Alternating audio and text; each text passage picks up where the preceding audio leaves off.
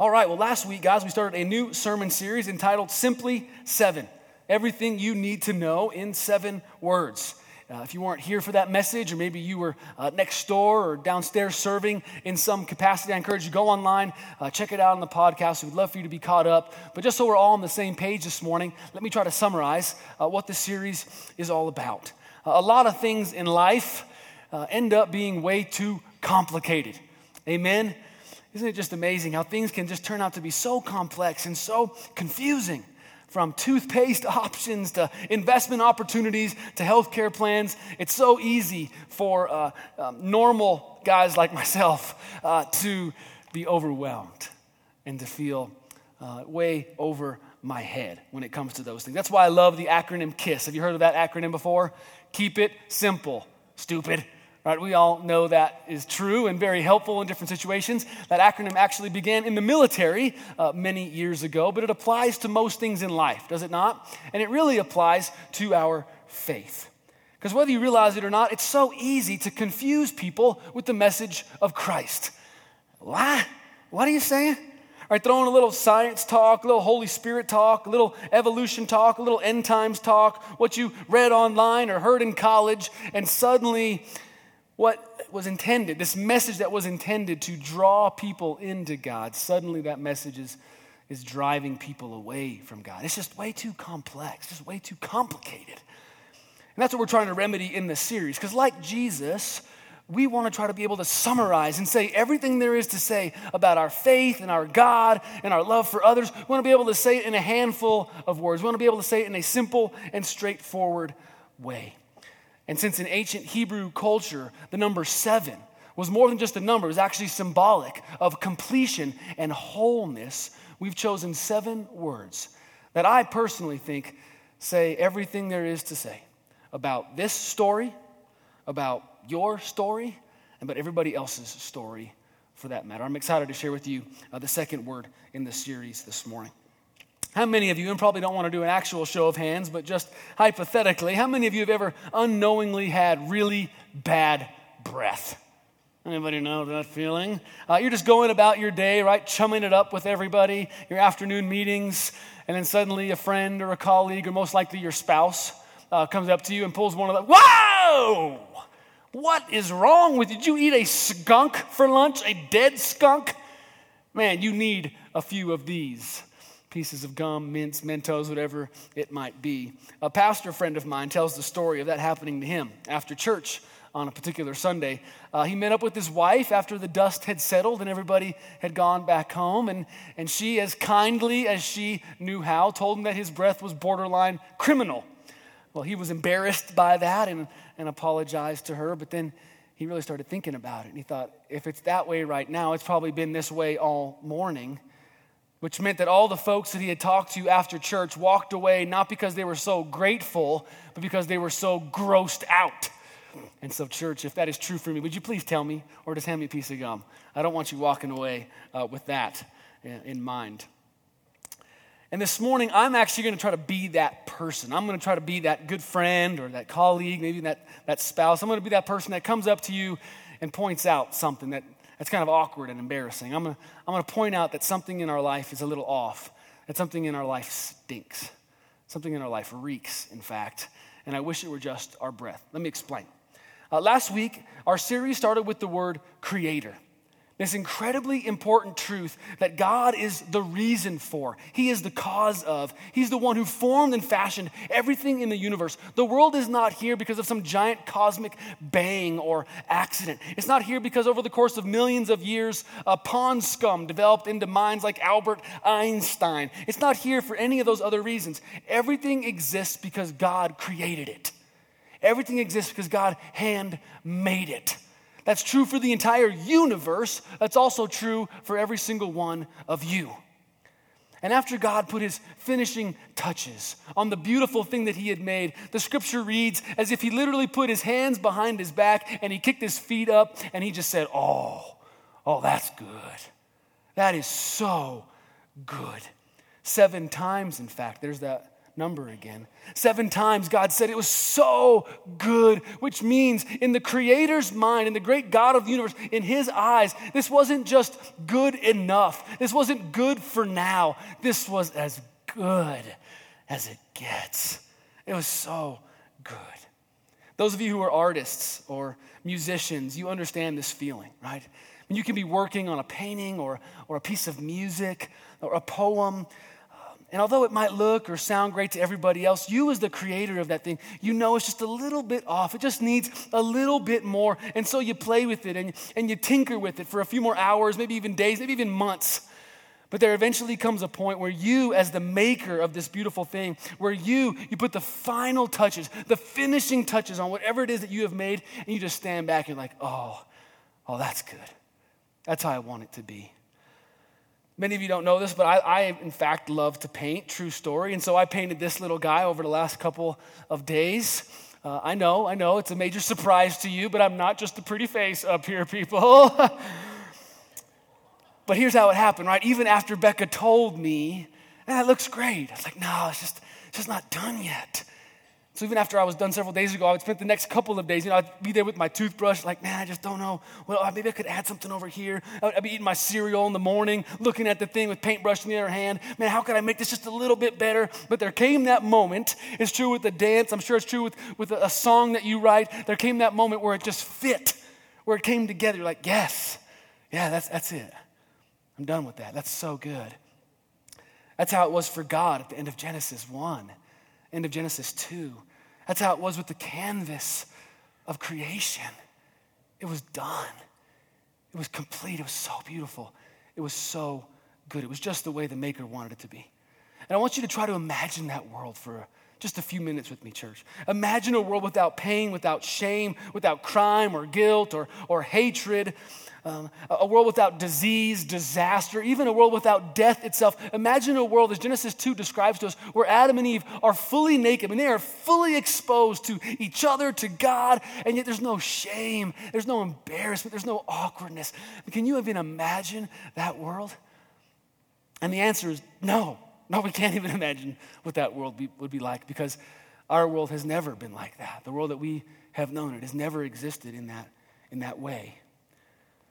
And Genesis 3 tells us why that is. Genesis 3 is an account of the catastrophe that happened to God's great canvas. Genesis 3 brings up the second word in our series, the word curse. We're going to look at Genesis chapter 3, verses 1 through 6. If you have a Bible, open there. If not, we'll put it up on the screen for you. It says this: Now the serpent was more crafty than any of the wild animals the Lord God had made. He said to the woman, "Did God really say you must not eat from any tree in the garden?" The woman said to the serpent, "We may eat fruit from the trees in the garden, but God did say, you must not eat fruit from the tree in the middle of the garden, and you must not touch it, or you will die." "You will not certainly die," the serpent said to the woman. "For God knows that when you eat from it, your eyes will be opened, and you will be like God, knowing good and evil." When the woman saw the fruit of the tree was good for food, pleasing to the eye, also desirable for gaining wisdom, she took some and she ate it. She also gave some to her husband who was with her, and he ate it. Here, in just 6 short verses, we learn how and why pain has become a huge part of our problem. Let me walk back through this text with you verse by verse. Now the serpent, who was more crafty than all the other animals, said to the woman. A kindergartner was sitting in class one morning, and the teacher was reading the 3 little pigs. She came to the part where the first little pig was buying some hay. "Pardon me, sir," the pig said to the farmer. "May I purchase some hay for my house?" The teacher then turned to the class and said, "And do you know what the farmer said next?" A little boy raised his hand and said, "I know. Holy smokes, that pig can talk." Well, I imagine that's how Eve must have felt when she saw this talking serpent. It probably looked and sounded just as crazy, and it was just as confusing to her as it is to us. Who is this guy? Where did he come from? What's going on here? But there was a lot of symbolism, a lot of meaning in that moment. and especially to the original audience who would have first heard this story. You see, in the ancient world, the serpent is a very important character, a very important symbol, in fact. The serpent represents pagan wisdom and power. It's sometimes used to depict magic or mysticism. And so the author here in Genesis is probably playing off of that understanding. It's probably God's good world, and suddenly this mystic, kind of pagan presence is walking into the story, is part of the story. What's going to happen? The plot is thickening. The text tells us the serpent is more crafty than all the other animals. I do not believe that is a compliment. It sounds like he is a trickster, a cheat, that he in this moment is up to no good. And we know that to be true because we have the New Testament, which tells us this isn't just some sly serpent. Who is this character? Well, this is Satan, right? This is the embodiment of evil. This is the one who opposes and stands against God himself. And so this serpent slithers up to the woman and asks a seemingly simple question. Did God really say you must not eat from any tree in the garden?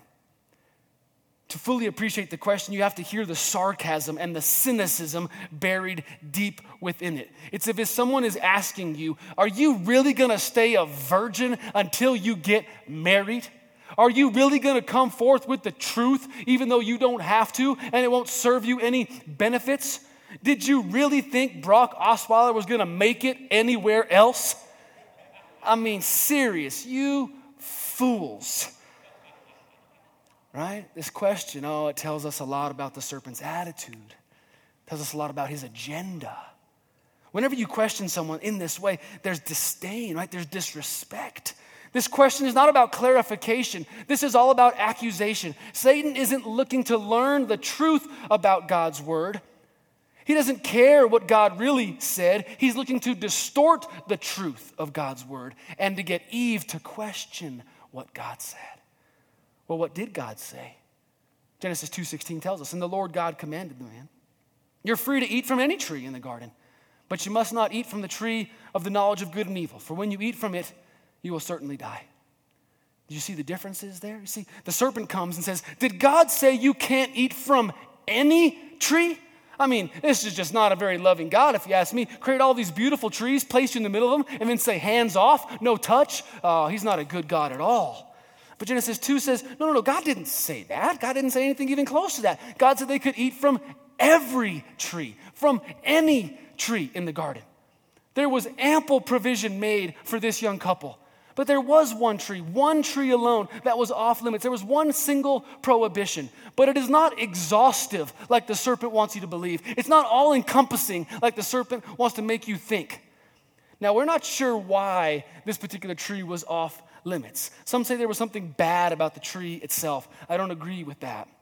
Some say the tree was there just to simply test the couple. And I only partially agree with that.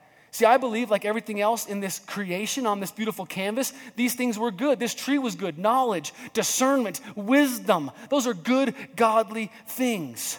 But it all boiled down to trust and timing. Would the young couple believe and heed their Creator's warnings? Would they wait for Him to grant them access, to give them access when He felt the time was right? Or would they take matters into their own hands? Would they push the issue? Would they want something now and do whatever it took to get it? Would Adam and Eve trust their Maker? Would they trust the one who built them, formed them, fashioned them inside and out? Would they trust the one who did that knows best and knows them best? That's the million-dollar question, isn't it? And it's the question that they had to answer, and it's a question that everybody since them has had to answer. And it's not hard to see how the serpent wants you to answer the question. He wants you to think that God is holding you back, that God is holding something from you. And so he asks this question, and the phraseology, it's just so powerful. Did God really say? I mean, just listen to that. Did God really say it's better to give than receive? Because how far are you going to go with that, Christian? You deserve certain things. You need certain things. Did he really say that? Did God really say you can't ever have sex? I mean, ever? Really? That seems a little prude. Did God really say you're supposed to forgive those who've abused you, those who have attacked you? Really? Does he know how much damage they did to you? Did God really say that? Satan has this way, does he not, of taking the truth of God's word, taking the things that God has made for us, and he twists it. It goes from this, all the trees in the garden except for that one, really? To all the trees in the garden except for that one, really? You see how that is twisted? You see how it's been distorted? Well, how does the woman respond? Verse 2, we may eat fruit, but God did say, you must not eat fruit from the tree in the middle of the garden. You must not even touch it, or you will die. This verse teaches us a profound and powerful truth. Men, pay attention. Women tend to exaggerate. Listen, I'm not saying, the Bible is saying, all right, guys, you have justification now, all right? God never said you're not supposed to touch it, just like we don't always watch football or never pick up our stuff, right, guys? Amen? Yeah, thank you, Eve, come on. But her answer is good. It's solid. And the serpent knows that. And so now he's done with the small talk. And so he moves in for the kill. You will not certainly die, Eve. You will more or less be enlightened. First, the serpent simply questioned God's words. But now he's just flat out questioning God's heart, God's goodness, God's character. You won't die, Eve. In other words, there aren't any negative consequences to disobeying God. God didn't really mean what he said. And this canvas, it's no longer about him. It's about you. This world now revolves around you. And once that little seed was planted, the serpent just slithers away and lets sin do its thing. It grows, it germinates, and we see it, right? The woman gives in to the temptation. She eats the fruit. She convinces her husband to give in, which was way too easy, by the way. And when God confronts them about it later in the story, they are incapable. They are unwilling to take any personal responsibility for it. Adam, what happened here? Well, the woman you gave me, God, Eve, what happened here? Well, the serpent that was in the garden, something went wrong, something went awry, something broke. Everyone knew it, everyone could feel it, but everyone else was to blame for it. Everyone else was at fault. It reminds me of the lame excuses that some police officers get when they pull people over for speeding. I came across a list. These are some of my favorite. I thought the sign I-95 meant that was the speed limit. Not exactly. I wasn't speeding. I just got a haircut. It makes me look fast. That's how I do this, just so you know. I was just trying to get to McDonald's before breakfast ended. Yeah, not so sure about that one. But what happened in the garden wasn't something that Adam and Eve could talk their way out of. It wasn't something they could get out of, no matter how hard they tried. And what's crazy to me is that I think our culture might actually praise Eve for what she did here in this moment. She's being her own person. She's making her own decisions. She's freeing herself from the shackles and limitations of this dictating, domineering God. She's independent. She's seeking personal enlightenment, almost as if Eve was Truman in the Truman Show. Like, break free from that world, Eve. You go, girl. But what she did here, what both of them did here, had horrific consequences. Consequences that contaminated everything. Consequences that we can summarize and state in a single word: curse. Curse. See, their relationship with creation was cursed. This beautiful, harmonious relationship where the earth was going to produce all this wonderful fruit and all this wonderful food for them. Now this creation was going to fight against them. It was going to be so hard to work it. This relationship they had with each other, that was meant to be so close, so intimate, so beautiful. Oh, now it was going to have tension and awkwardness and fighting. And this relationship they were designed to have with their Creator, it was just going to be hard. They were going to be banished from the garden. They were going to be banished from this deep personal relationship with the Lord.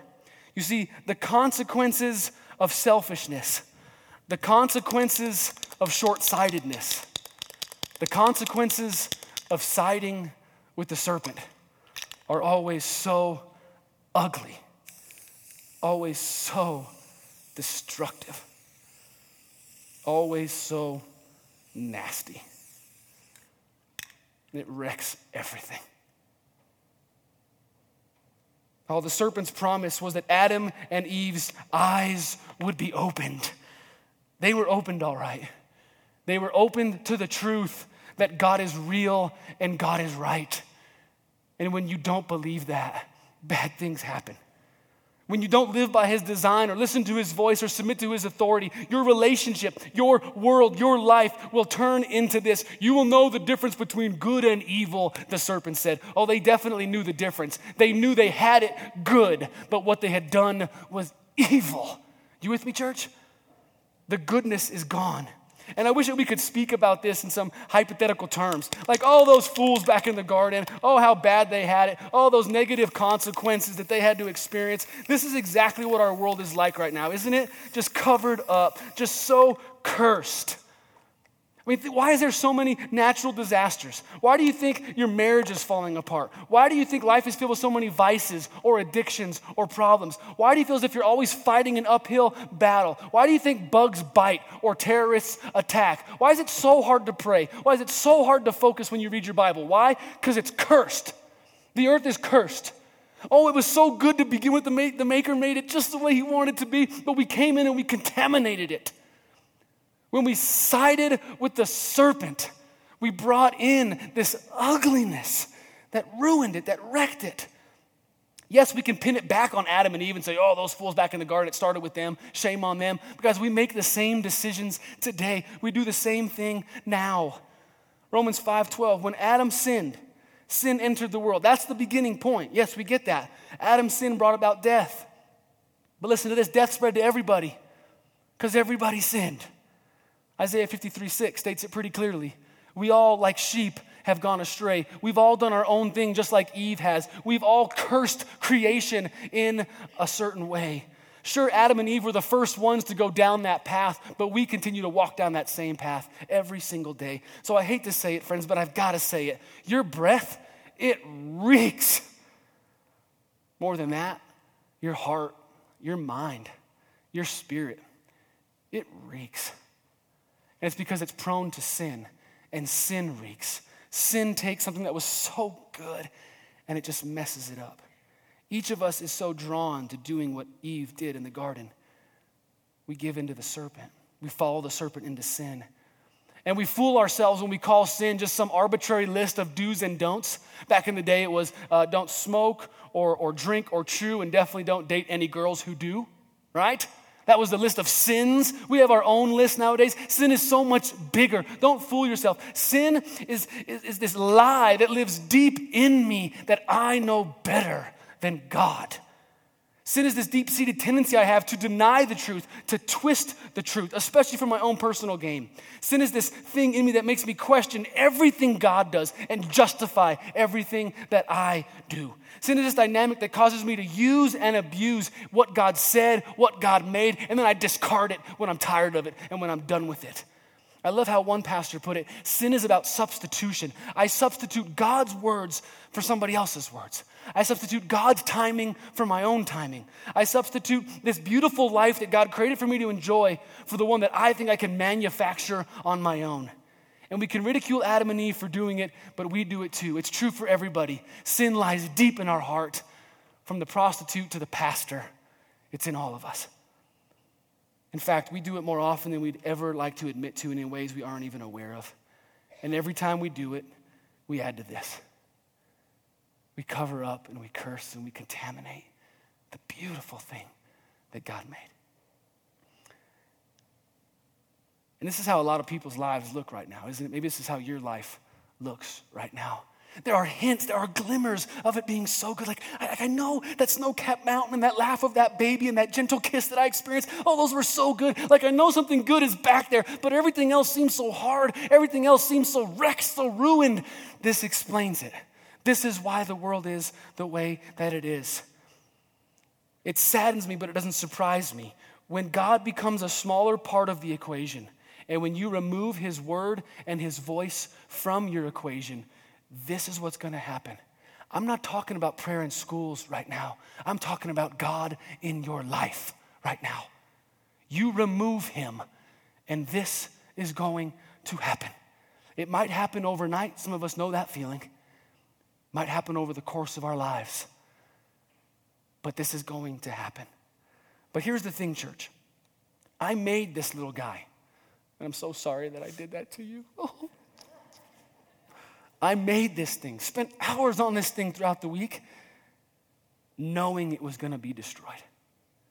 I knew this was going to happen to it, yet I did it anyway. That's exactly how God feels about the world. He made this beautiful thing, 6 days, in fact, where he just poured himself into this beautiful thing. It was so good, but he knew it was going to be wrecked and ruined, contaminated and cursed. He knew it, but he made it anyway. And so I want you to walk out of here today with this hope. Why would he do that? Why would he make it knowing full well we were going to come in and wreck it? As the maker, as the creator, he must know then how to fix it. He must know there's a way to repair it. He must know there's a way to remake this, or else he wouldn't do it. So let me pray for us and we'll get you out of here. God, you are such a good God in your beautiful world, even though we've only seen but a glimpse of the beautiful creation you originally made, God. We thank you for it, but now we come before you and we just apologize. We're like, man, we're so sorry for messing it up. Oh, sure, Adam and Eve started something, God, but we follow in their footsteps so easily. Each of us is approached by the serpent multiple times a day in different ways, Lord. In the quiet of our heart, at work, with our family, he comes and he says, did God really say? Do you really care about him? Is it really true? And we just believe him. We just doubt you, and we're so sorry for that, God.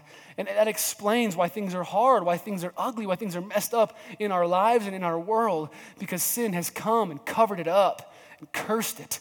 And so, God, we look to you as the maker, the one who originally designed it. Would you fix it for us? Would you help us? Would you send somebody to us, God, who can pretty this thing up and make it like it was? Please, Father, please. We need your help on that. We messed it up and we cannot fix it on our own, and so we cry to you. Please bring back the beautiful, good creation, the canvas that once was. Make it so. In Jesus' name we pray. Amen. Church, thank you guys so much for being here. Have an amazing afternoon. God bless. Be strong and courageous.